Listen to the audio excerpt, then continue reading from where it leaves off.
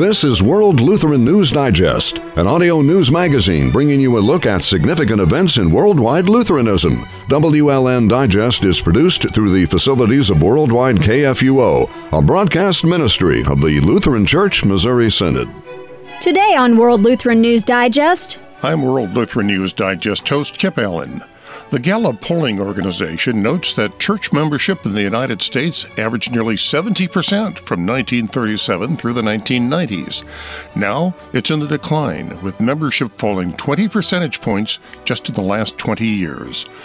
Although declining overall, there are some significant differences. Some denominations have changed their theology in an attempt to attract more membership. Others, such as the LCMS, remain faithful to doctrine. What do these numbers mean, and what do they portend for the LCMS?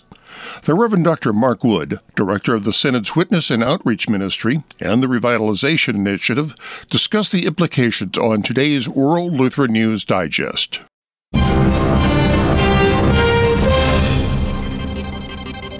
and now today's Fast Track.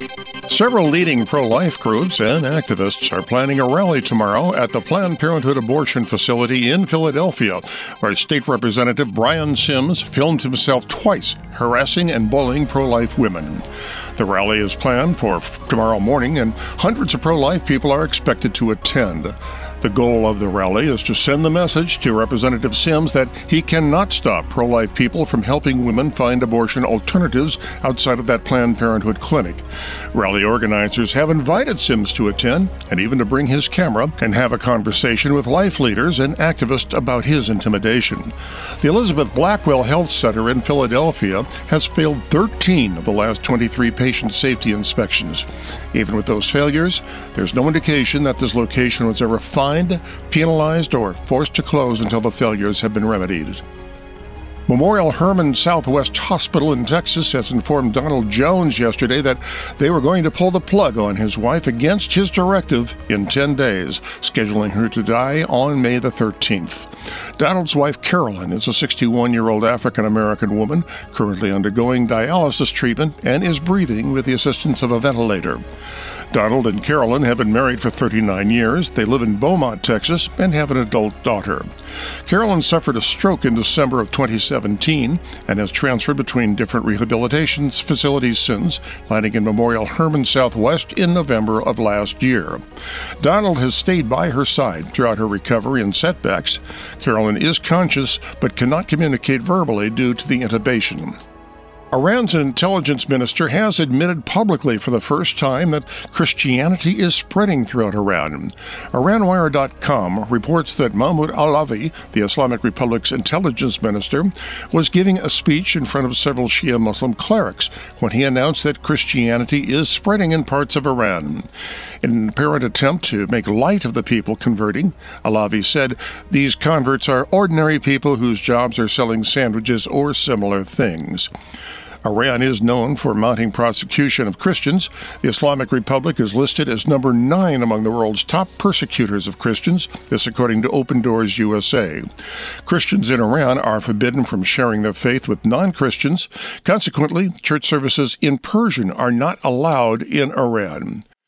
Asia Bibi, a Christian woman who spent 8 years on death row in Pakistan for blasphemy before she was freed last year, has flown to Canada, where she was reunited with her family, this according to her lawyer. Bibi's arrival in Canada could mark the end of a 9-year ordeal for the farm laborer whose case, based on dubious accusations that she had insulted the Prophet Muhammad.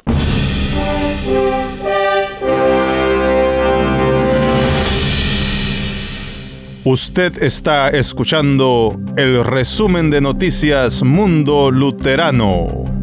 This is World Lutheran News Digest. The number of active church members in the United States has been declining rather significantly in the last 20 years.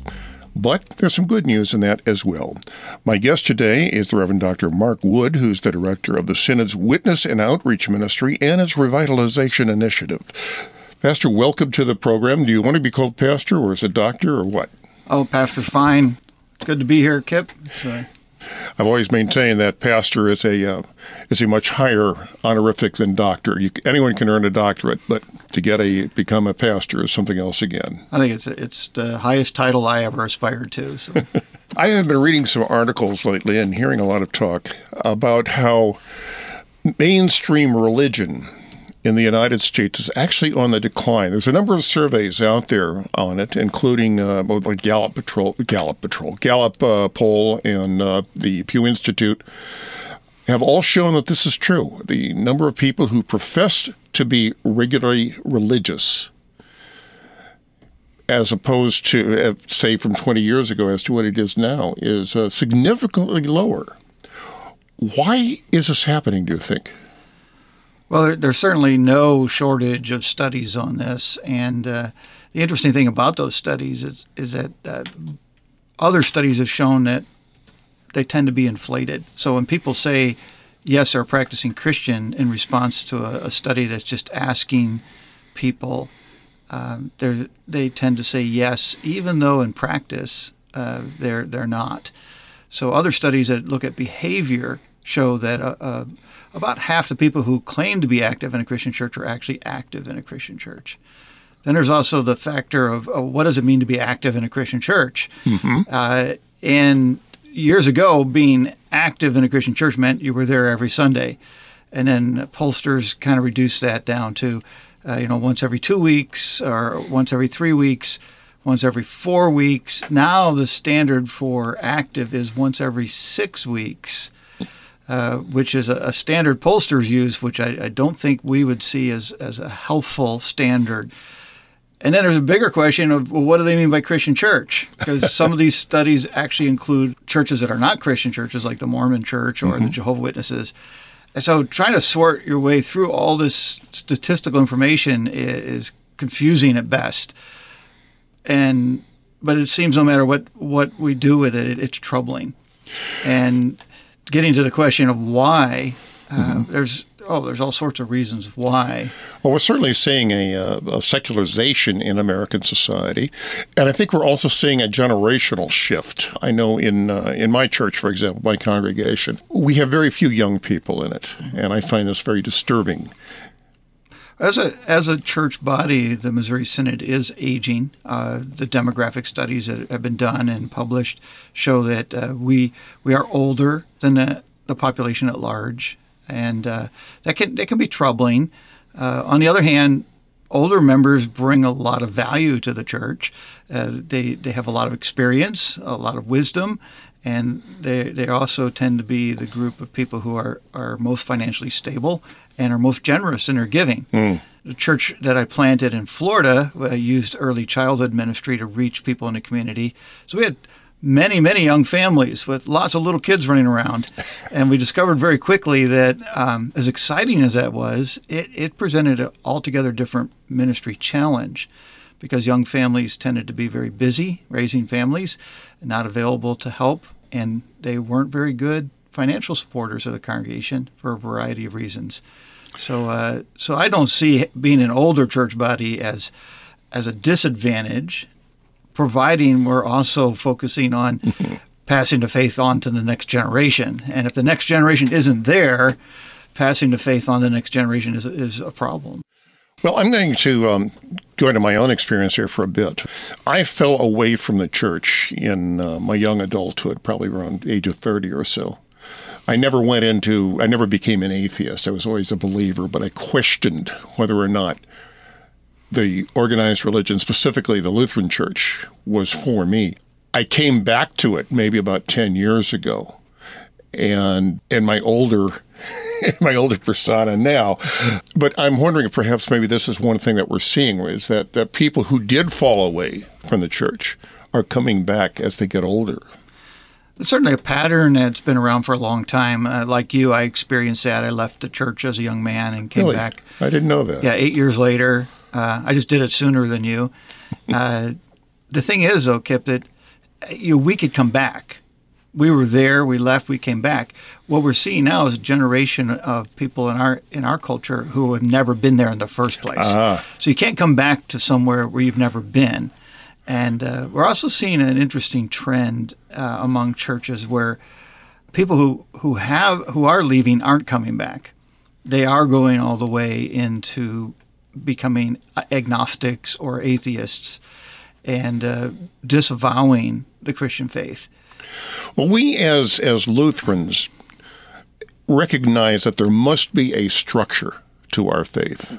I have very little patience for people who say, well, gee, I'm spiritual, I'm just not... Spiritual but not religious? Yeah, and I just... Okay, it just makes no sense to me whatsoever. Although perhaps, maybe in my earlier phase, I might have defined myself in that way. But we do need that structure. We certainly do. And, people saying that, I don't need the church. Yeah. That they can be a believer without the church, or they're against organized religion. My tongue-in-cheek response to that as a pastor was, well, you should come visit us then, because we're like the most disorganized group of religious people you ever run across. But it's a bit like this. Imagine someone saying, and you probably heard this, I love Jesus, but I hate the church. Yeah, and I've heard that. All right. So imagine someone coming to you and saying, I really like you. You're a great guy. We have a lot in common. We get along great. But your wife is like a hag. I mean, I just can't stand her. She's just so nasty, and she's ugly and she's mean. I have no idea why you ever married a woman in the first place. But we can be friends, right? So what people don't understand is the church, in all her imperfection, is still the bride of Christ, and He sees us as holy, blameless, and spotless. And you really cannot have a relationship with Jesus apart from His church. It's, the Bible also describes Him as being the head of the body, which is the church. And so the two are intricately connected. And for someone to just say, well, I can just go off and follow Jesus on my own, they're lying to themselves. Well, I remember when I was first starting to come back to the church, I was talking to a pastor friend of mine, and I mentioned to him that I hadn't had communion in years. And I remember him looking me straight in the eye and says, Kip, you need the bread and wine. Mm-hmm. And you can't get that outside of church. Right, and that's, the sacraments are found in the church, the pure teaching of God's Word found in the church. Can you be a Christian on your own with just a Bible? Theoretically, yes. In practice, we find it doesn't work well. We're meant to be together. We're the body of Christ. I mean, when's the last time you saw a bunch of thumbs running around by themselves? We're part of a body. We belong together. And I'm afraid our culture is losing that understanding of the church, where the church has become more of a marketplace of religious goods and services.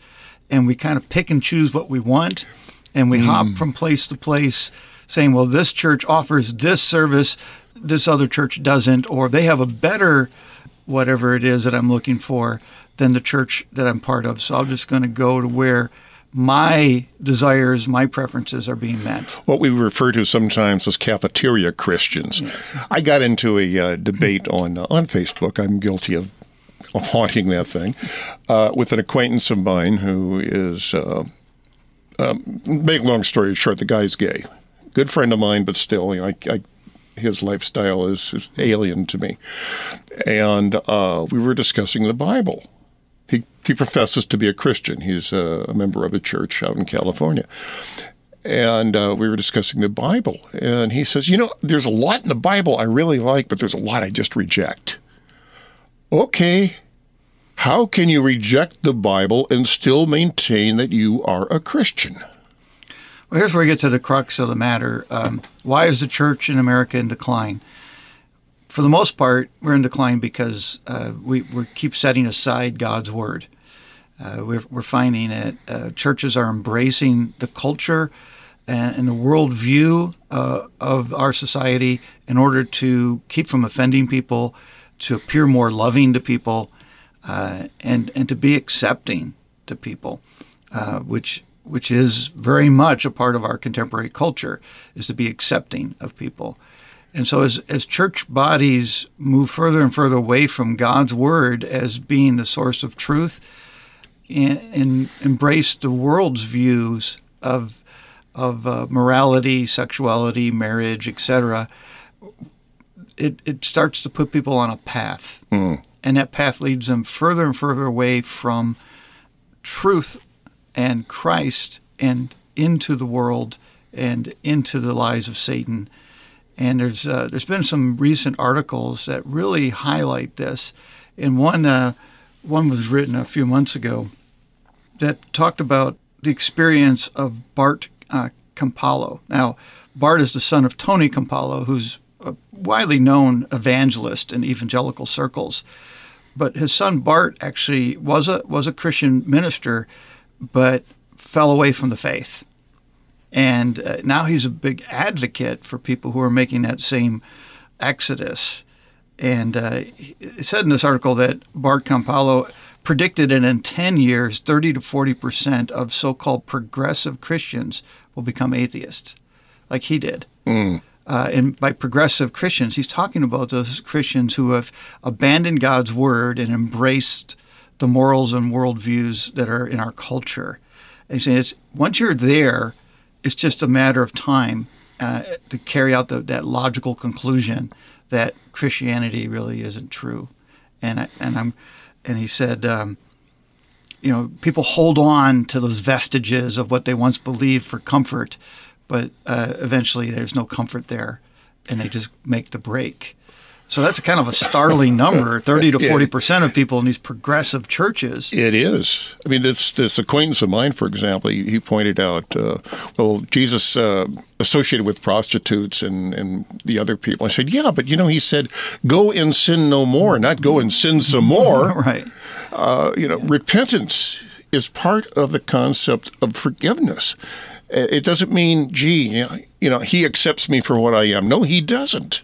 There are certain things that Jesus wants us to do. So the cafeteria mentality doesn't just stop at the services and ministries of a congregation. It extends to their view of the Bible. Right. So they start picking and choosing which parts of the Bible they feel like I like this part, but I dislike this part. Well, I'll admit there's some parts of the Bible that rub me the wrong way, but it doesn't mean I reject it. Right. It simply means, okay, this road is rough, I'll follow it.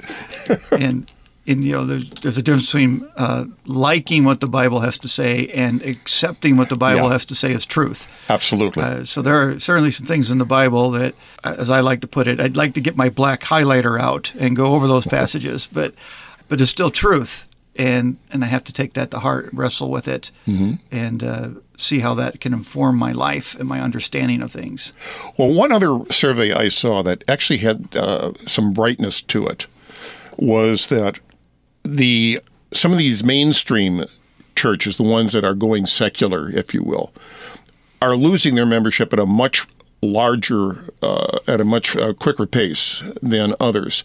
And indeed that a number of denominations, for example ours, has remained steadfast to the confession that we had, to our very basic confessional faith. I have a feeling, again, based partially on my own experience and just from observation, that there is a thirst for pure gospel among the public out there. And I think this is one reason why these groups are leaving so many of the mainstream churches, is that that thirst is not being quenched. Well, certainly that. And this is a complicated landscape as we look at growth and decline in different church bodies.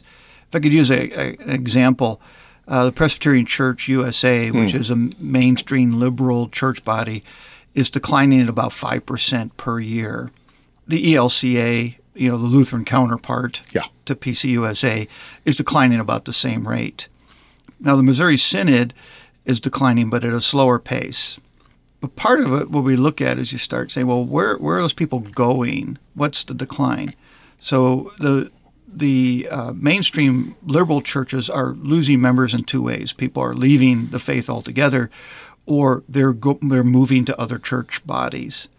Sometimes entire congregations moving at once. And we see that in the ELCA. We're also seeing that with the Methodists most recently. Right, and you can expect a major split in the Methodists over these issues.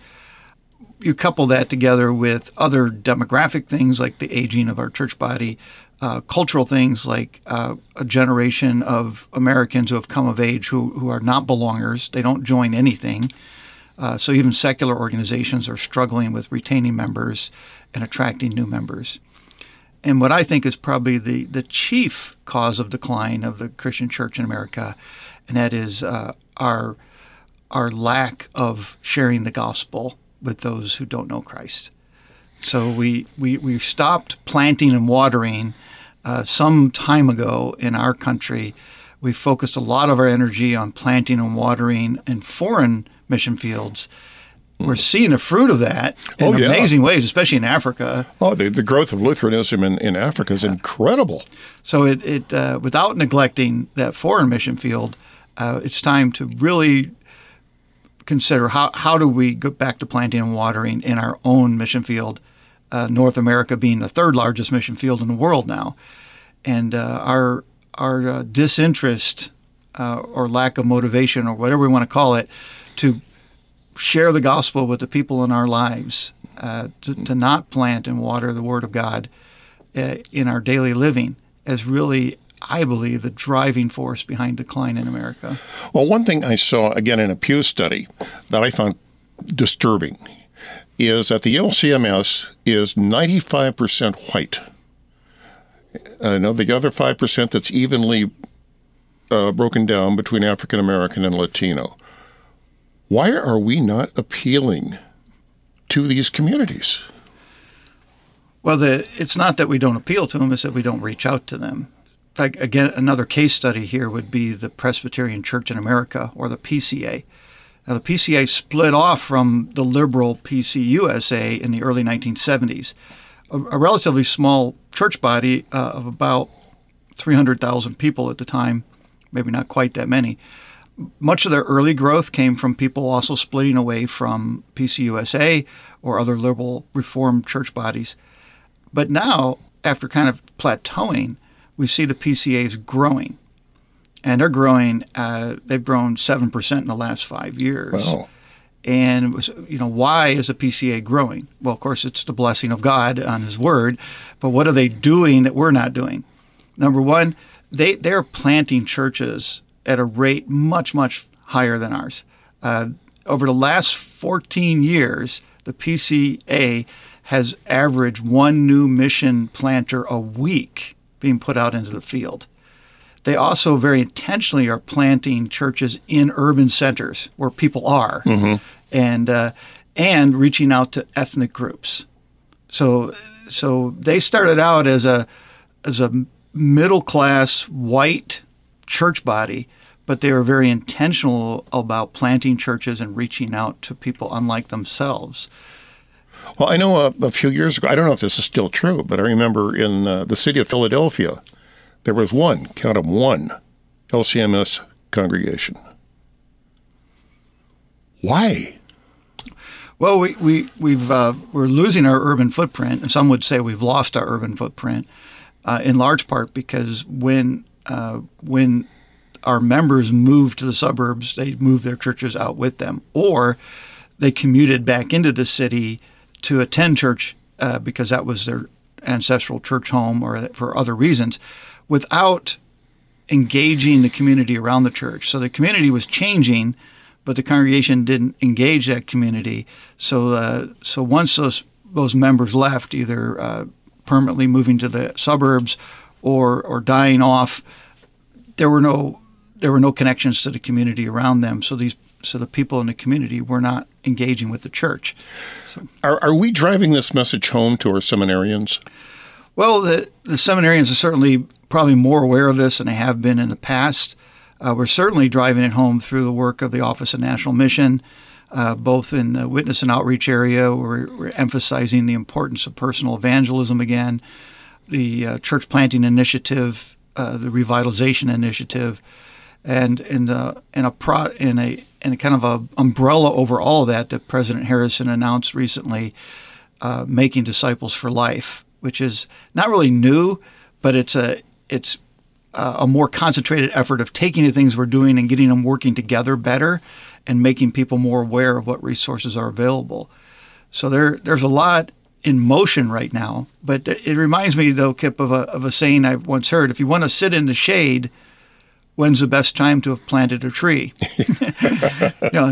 20 years ago, right? Right. But when's the second best time to plant a tree? Right now. Right now.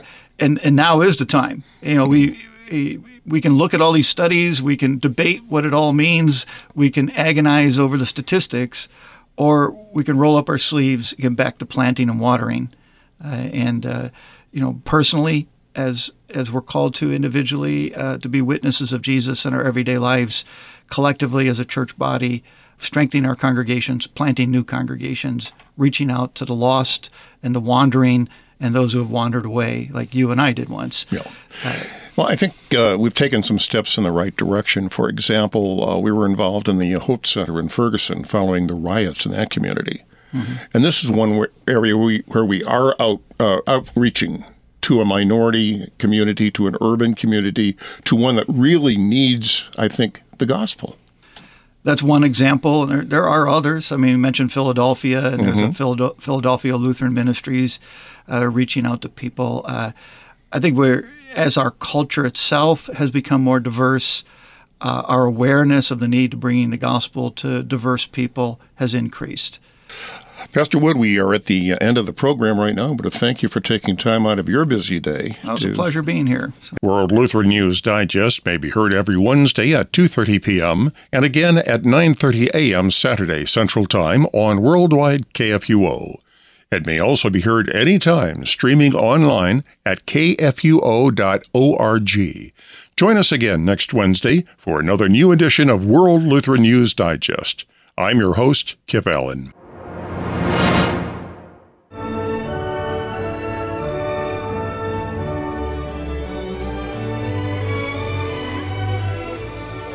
World Lutheran News Digest is a broadcast ministry of the Lutheran Church Missouri Synod.